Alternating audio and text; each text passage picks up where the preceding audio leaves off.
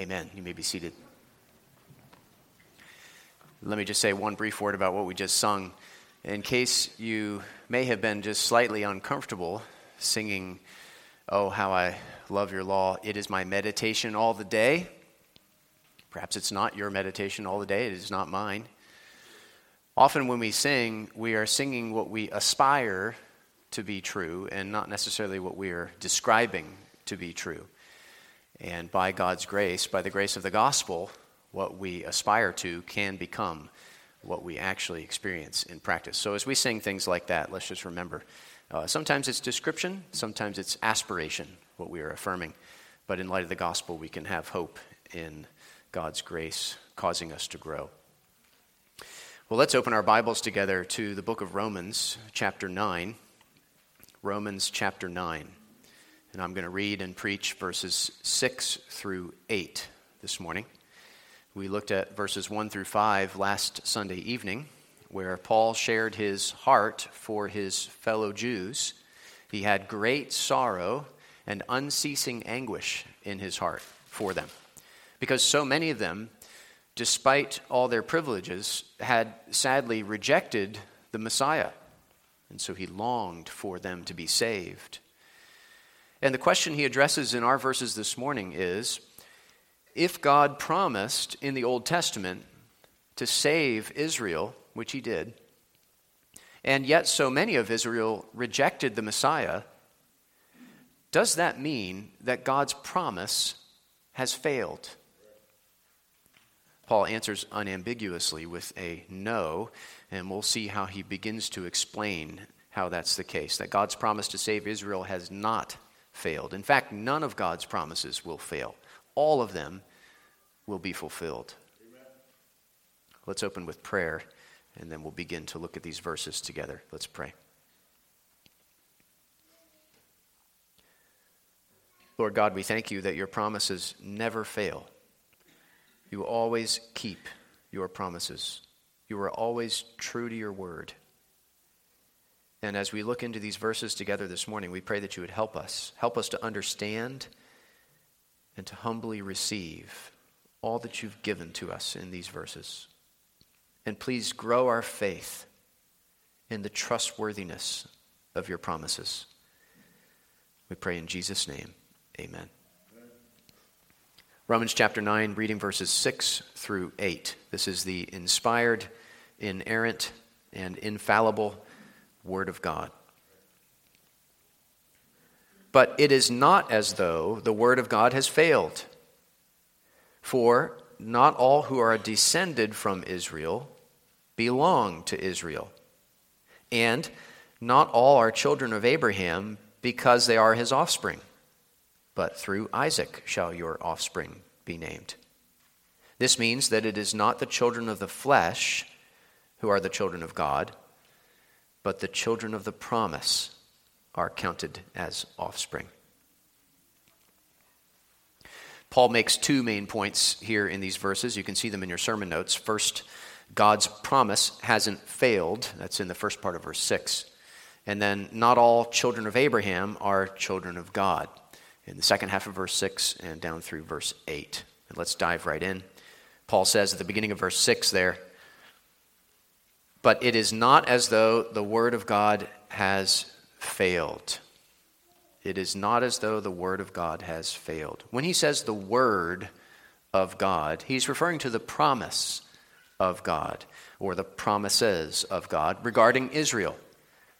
Summarily, that God would save Israel. God had promised many times over in the Old Testament that he would save his people, the Israelites. But if many Israelites weren't saved, if many Israelites had rejected the Savior, then that begs the question, has God's promise to save Israel failed? No, Paul says here, in no uncertain terms, it is not as though the word of God has failed. And he's going to go on to explain that one of the reasons he can say that God's promise to save Israel hasn't failed is because God actually never promised to save every single Israelite. He never said that every individual Israelite would be saved. From the very beginning, there was an Israel within Israel. Among the children of Abraham, for example, there was an Isaac as well as an Ishmael. Among the children of Isaac, there was a Jacob as well as an Esau. Among the people of Israel, there had always been those who believed and those who didn't believe, those who were faithful by God's grace and those who were unfaithful in their sin. The promise to save Israel was never a promise that every last one of the Israelites would be saved. So if some had rejected the Messiah, that does not mean that the word of God has failed. The unbelief of some, or even of most of the Israelites, does not mean the word of God has failed. Many of those promises have been fulfilled in the church, for one, as those promises have expanded, as it were, to include the Gentiles, to include all nations. And those promises are being fulfilled as a remnant of ethnic Israelites in each generation turns from their sins and puts their faith in the Messiah, the Lord Jesus Christ. But we're getting ahead of ourselves there. Paul says that it is not as though the word of God has failed. The unbelief of some in the group doesn't mean that the promise has failed for all in the group. Just because some of the grapes are sour doesn't mean they're all sour. Doesn't mean you throw out the whole package of grapes. Remember what Paul said back in chapter 3? What if some of the Jews were unfaithful? Does their faithlessness nullify the faithfulness of God? By no means, he says. The faithlessness of some of the Jews does not nullify the faithfulness of God. The unbelief of some of the Jews doesn't mean that the word of God has failed. God has kept his promise to save Israel, and he will keep his promise to save Israel. He has kept his promise by saving the Gentiles, first of all, and grafting them into the olive tree. And he will keep his promise by saving a remnant of ethnic Israelites in every generation. So it is not as though the word of God has failed. The word of God will never fail. Isaiah 40, verse 8, the grass withers, the flower fades, but the word of our God will stand forever. The word of God will never fail. Jesus himself said in Luke 16, verse 17, but it is easier for heaven and earth to pass away than for one dot of the law to become void. And in Matthew 24, 35, heaven and earth will pass away, but my words will not pass away. Both God and his word are eternal. Both God and his word will stand forever and will not pass away.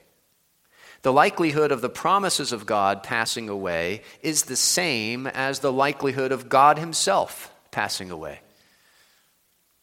Only if God can fail can the promises of God fail. And neither God nor his promises can or ever will fail. As we heard earlier, and Zach read the scripture reading from Isaiah 55, so shall my word be that goes out from my mouth. It shall not return to me empty, but it shall accomplish that which I purpose, and shall succeed in the thing for which I sent it. Our word can fail. Our promises can fail. But the promises of God can never fail. Pretty much everything around us can fail us. Even the people we love most can fail us because they're sinners just like us. But God will never fail us. What he has said, he will do. What he has promised, he will perform. We can trust the promises of God. We can take him at his word. We can lean our whole weight onto the promises and know that they will hold. They're not a thin sheet of ice that might break under our feet at any moment. They're a massive glacier under our feet. They won't break. They won't buckle. They won't fail. Therefore, we can be like Abraham in Romans 4. In hope, he believed against hope that he should become the father of many nations. As he had been told, so shall your offspring be. He did not weaken in faith when he considered his own body, which was as good as dead since he was about 100 years old, or when he considered the barrenness of Sarah's womb. No unbelief made him waver concerning the promise of God, but he grew strong in his faith as he gave glory to God, fully convinced that God was able to do what he had promised. God is able to do all he has promised us, and we can trust him. But of course, we need to remember that God keeps his promises in his way and at his time. Just because he doesn't make good on a promise right away or in the particular way that you want him to, doesn't mean he's not keeping that promise. He's going to keep it in such a way and at such a time that will bring the most glory to himself and the most good to you in Christ.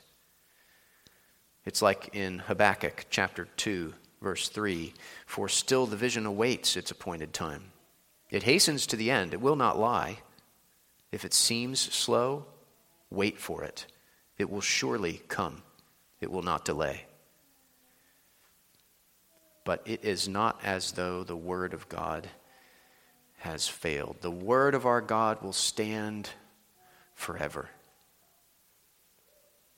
That's why we seek to build our church on the word of God. Because the word of God will stand over time and for all time. The Bible is the most reliable material to build a church with because it will never fail, it will never fade, it will never fall. Various fads and fashions come and they go. Different church growth strategies burst on the scene and then quickly fade into the background. Personalities and programs are rickety foundations to build on, but the Bible is reliable. The Word of God is a firm foundation to build on. That's why we try to fill our worship services with Scripture. That's why in our homes we seek to read the Bible and meditate on the Bible and pray the Bible during the week in family worship and private worship. That's why we seek to follow the Bible and apply the Bible in all we do as a church, even if we don't always get it right. It's what we seek to do because the Word of God will stand. Anything else we might try to build the church with or build the church on will fail and fall ultimately, but the Word of the Lord will never fail. Kids and teenagers, I want to challenge you, in light of all this, to build the house of your life on the rock of the Word, not on the sinking sand of the world. The world will tell you to build your life on many things, to build your life on money, to build your life on success, to build your life on being popular. The world will tell you to build your life around wrong views of gender and sexuality. The world will tell you to build your life on the things of the world, but it's all sinking sand. It cannot hold the weight of the house of your life, and it does not lead to eternal life. Remember what Jesus said in Matthew chapter 7, perhaps it's come to your mind already. "Everyone then who hears these words of mine and does them will be like a wise man who built his house on the rock. And the rain fell, and the floods came, and the winds blew and beat on that house, but it did not fall, because it had been founded on the rock. And everyone who hears these words of mine and does not do them will be like a foolish man who built his house on the sand. And the rain fell, and the floods came, and the winds blew and beat against that house, and it fell, and great was the fall of it." Don't build your life on the sinking sand of the world. Build your life on the solid rock of the Word. Hear that Word and believe that Word and follow that Word. And no matter what comes against you, you will not fall because your house is built on the rock of the Word of God. For all of us, the fact that the promises of God will never fail, I think, can encourage us to simply rely on those promises every day. Every day we experience a variety of fears, don't we? But God says, fear not, for I am with you. Every day we are tempted to discouragement, but God says, be not dismayed, for I am your God. Every day we feel our weakness and we know we cannot do life on our own, even if we forget that and we try to power through in our own strength. But God says, I will strengthen you. I will help you. I will uphold you with my righteous right hand. We can rely on the promises of God every day. We can match our needs with his words. And we will find it to be true that his promises never fail. But it is not as though the word of God has failed. God's promise hasn't failed, Paul says. How could he say that God's promise hasn't failed? If God promised to save his people, and yet so many of his people were unsaved? Well, Paul begins to answer that in the second half of verse 6 and down through verse 8. Let's look at that now under our second main point. Not all children of Abraham are children of God. And what Paul does here is he makes basically the same point in three different ways, or looked at from three different angles. First, he says in the second half of verse 6, for not all who are descended from Israel belong to Israel. In other words, not all ethnic Israelites are also spiritual Israelites. Not all who are descended from Israel physically also belong to Israel spiritually and truly. As I said earlier, from the very beginning, there was an Israel within Israel. There was an Isaac as well as an Ishmael. There was a Jacob as well as an Esau. There were those who believed and those who didn't believe. Those who were faithful and those who were unfaithful. As Paul said back in chapter 2, verses 28 and 29, for no one is a Jew who is merely one outwardly, nor is circumcision outward and physical.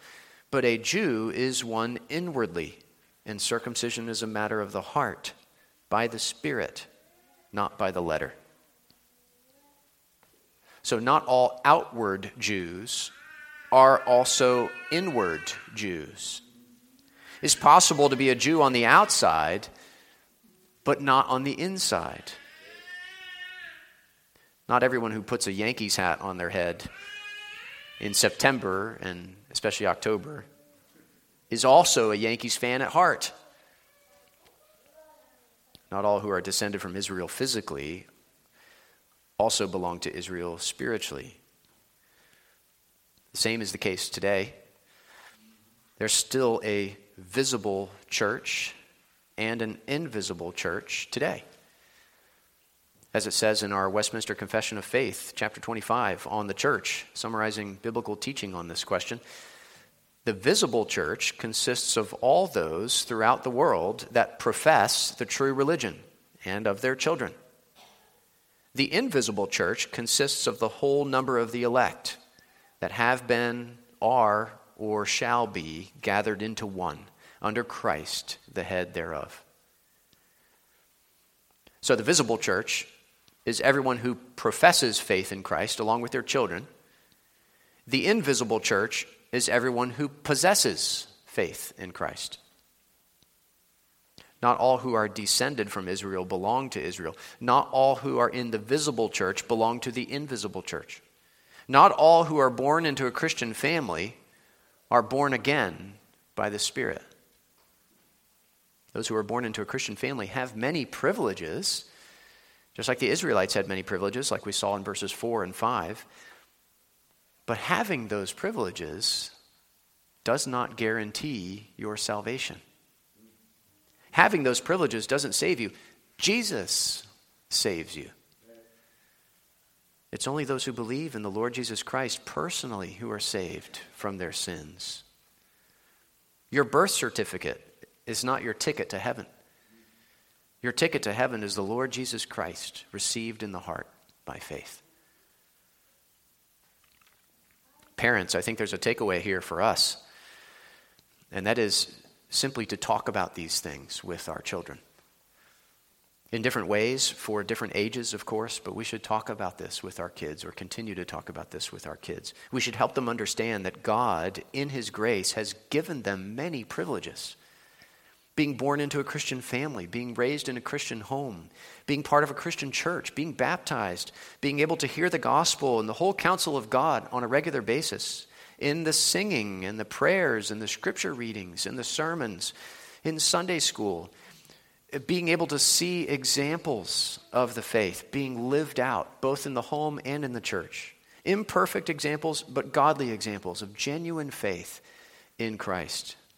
There are many privileges our children have and enjoy. But having those privileges from God is not enough. They must have God Himself. They must believe in the Lord Jesus Christ personally for themselves. Not just wearing the team jersey on the outside, but trusting in Jesus on the inside, in their hearts. It's not enough to have the privileges. They must also have a personal relationship with Christ, not through works, but through faith alone. And as parents, we should talk to them about that. We should encourage our children to put their trust in Christ if they haven't done so already.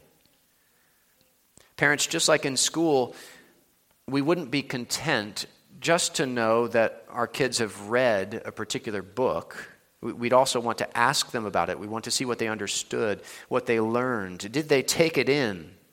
Just because they were exposed to it doesn't mean that they understand it. Or just like when they're sick, we wouldn't be content just to put some medicine by their bedside. We'd also want to make sure they take it. So in the spiritual realm, let's not be content just that our kids have these privileges. As wonderful as they are, let's do all we can to make sure they have the God of these privileges. Let's talk with them about making sure they have a personal relationship with Christ, with the God who graciously gave them these privileges. Of course, we cannot save our kids, and we shouldn't feel the pressure to do so. But we also don't want to assume they're fine just because they're exposed to these privileges. We want to encourage them to embrace Christ personally by faith. So parents, let's talk with our kids about these things, or keep talking to them about these things if you're already doing so. And let's keep praying that God will work in the hearts of all of our covenant children. Not all who are descended from Israel belong to Israel. Paul makes the same point from a second angle in verse 7.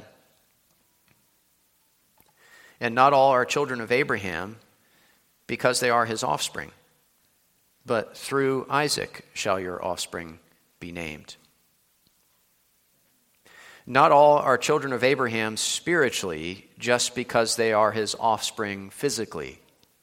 That's what Paul's saying. Because Ishmael was Abraham's offspring physically, and yet God told Abraham, through Isaac shall your offspring be named.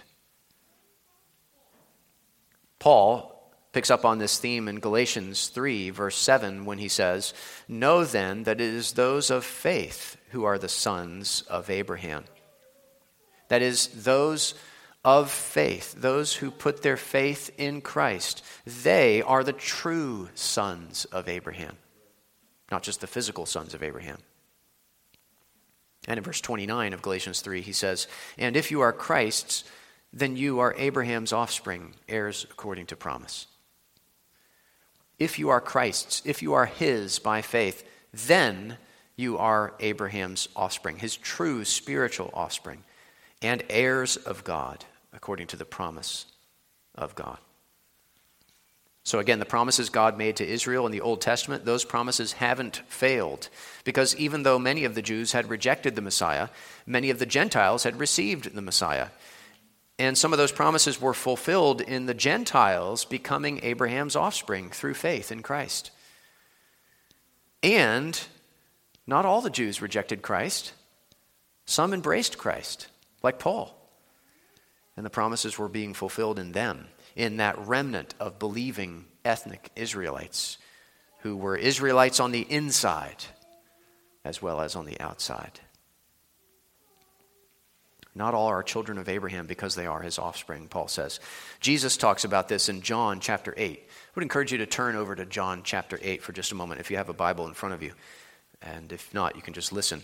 But I want you to see in John 8 how Jesus addresses some of his fellow Jews about this very thing. They claimed that they were offspring of Abraham, but they showed by their rejection of Jesus' words that they were not the spiritual offspring of Abraham.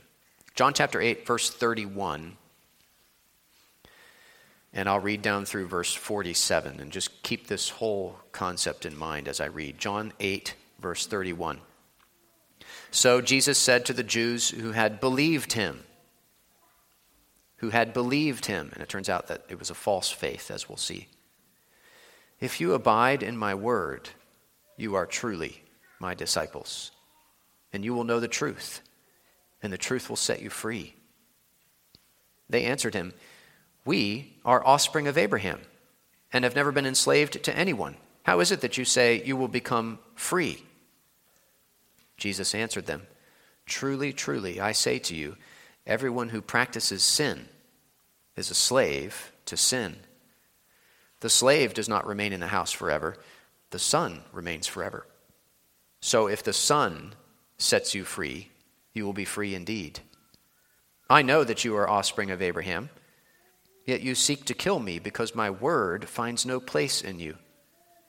I speak of what I have seen with my father, and you do what you have heard from your father. They answered him, Abraham is our father. Jesus said to them, if you were Abraham's children, you would be doing the works Abraham did. But now you seek to kill me, a man who has told you the truth that I heard from God.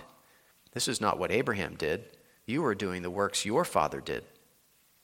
They said to him, we were not born of sexual immorality. We have one Father, even God. Jesus said to them, if God were your Father, you would love me, for I came from God, and I am here. I came not of my own accord, but he sent me. Why do you not understand what I say? It is because you cannot bear to hear my word. You are of your father the devil, and your will is to do your father's desires. He was a murderer from the beginning and does not stand in the truth, because there is no truth in him. When he lies, he speaks out of his own character, for he is a liar and the father of lies. But because I tell the truth, you do not believe me. Which one of you convicts me of sin? If I tell the truth, why do you not believe me? Whoever is of God hears the words of God. The reason why you do not hear them is that you are not of God. Just let that sink in for a minute. These are offspring of Abraham physically. Jesus acknowledges that in verse 37. I know that you are offspring of Abraham. And yet, they are not the true spiritual offspring of Abraham. That's why Jesus says in the middle of verse 39, if you were Abraham's children, you would be doing the works Abraham did. But you're not doing the works Abraham did, so you're not Abraham's children, he's saying. So they are Abraham's offspring physically, but they're not Abraham's offspring spiritually. They are not of God. God is not their father. The devil is their father. So said Jesus, who tells the truth. Paul says all this to us in a third way in verse 8 of Romans 9. This means that it is not the children of the flesh who are the children of God, but the children of the promise are counted as offspring. Briefly here, it's not the children of the flesh physically who are the children of God spiritually. Rather, the children of the promise are counted as the true offspring. Think of John 1:11 through 14. He came to his own, and his own people did not receive him. But to all who did receive him, who believed in his name, he gave the right to become children of God, who were born not of blood, nor of the will of the flesh, nor of the will of man, but of God. It's not the children of the flesh who are children of God, but the children of the promise are counted as offspring. The children of the promise are children of God. So the word of God has not failed. The promise of God has not failed. Because God never promised to save every single Israelite, every single child of Abraham, every single child of the flesh. He saved and continues to save all those who belong to Israel, all those who are children of Abraham spiritually, all those who are children of the promise, all those who receive Christ and believe in his name. One final word. In light of all this, in light of all we've seen this morning, last word. Don't rely on your privileges. Rely on God's promises. Don't rely on your privileges. Rely on God's promises. Israel had many privileges, but not all who descended from Israel belonged to Israel. Not all believed God's promise. We have many privileges as Christians, but we can't rely on them. We can only rely on God's promise to save all who look to him in simple faith and trust. And God's promises, they don't just apply at the beginning of the journey, at the beginning of the Christian life. They apply all throughout the Christian life. Every day of the journey, every part of the journey. Every day when we wake up, we don't know what's going to happen that day. But we do know that the Word of God will not fail. The promises of God will not break. They will not give way under our feet. We can stand firm on the promises. We can rely on the promises.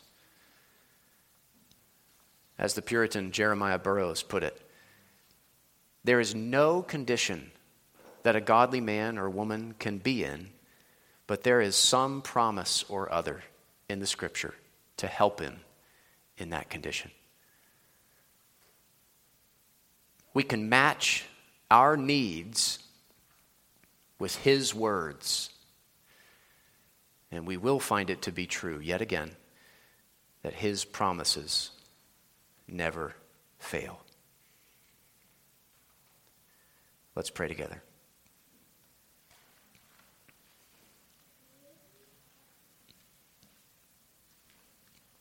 God, we thank you together that your promises never fail. We see that in the Bible. We see that in our own lives.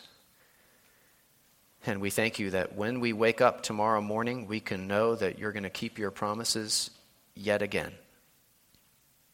Help each of us to draw the particular encouragement we need from that truth today. And help us not to rely on our privileges, but on your promises. We pray in Jesus' name. Amen.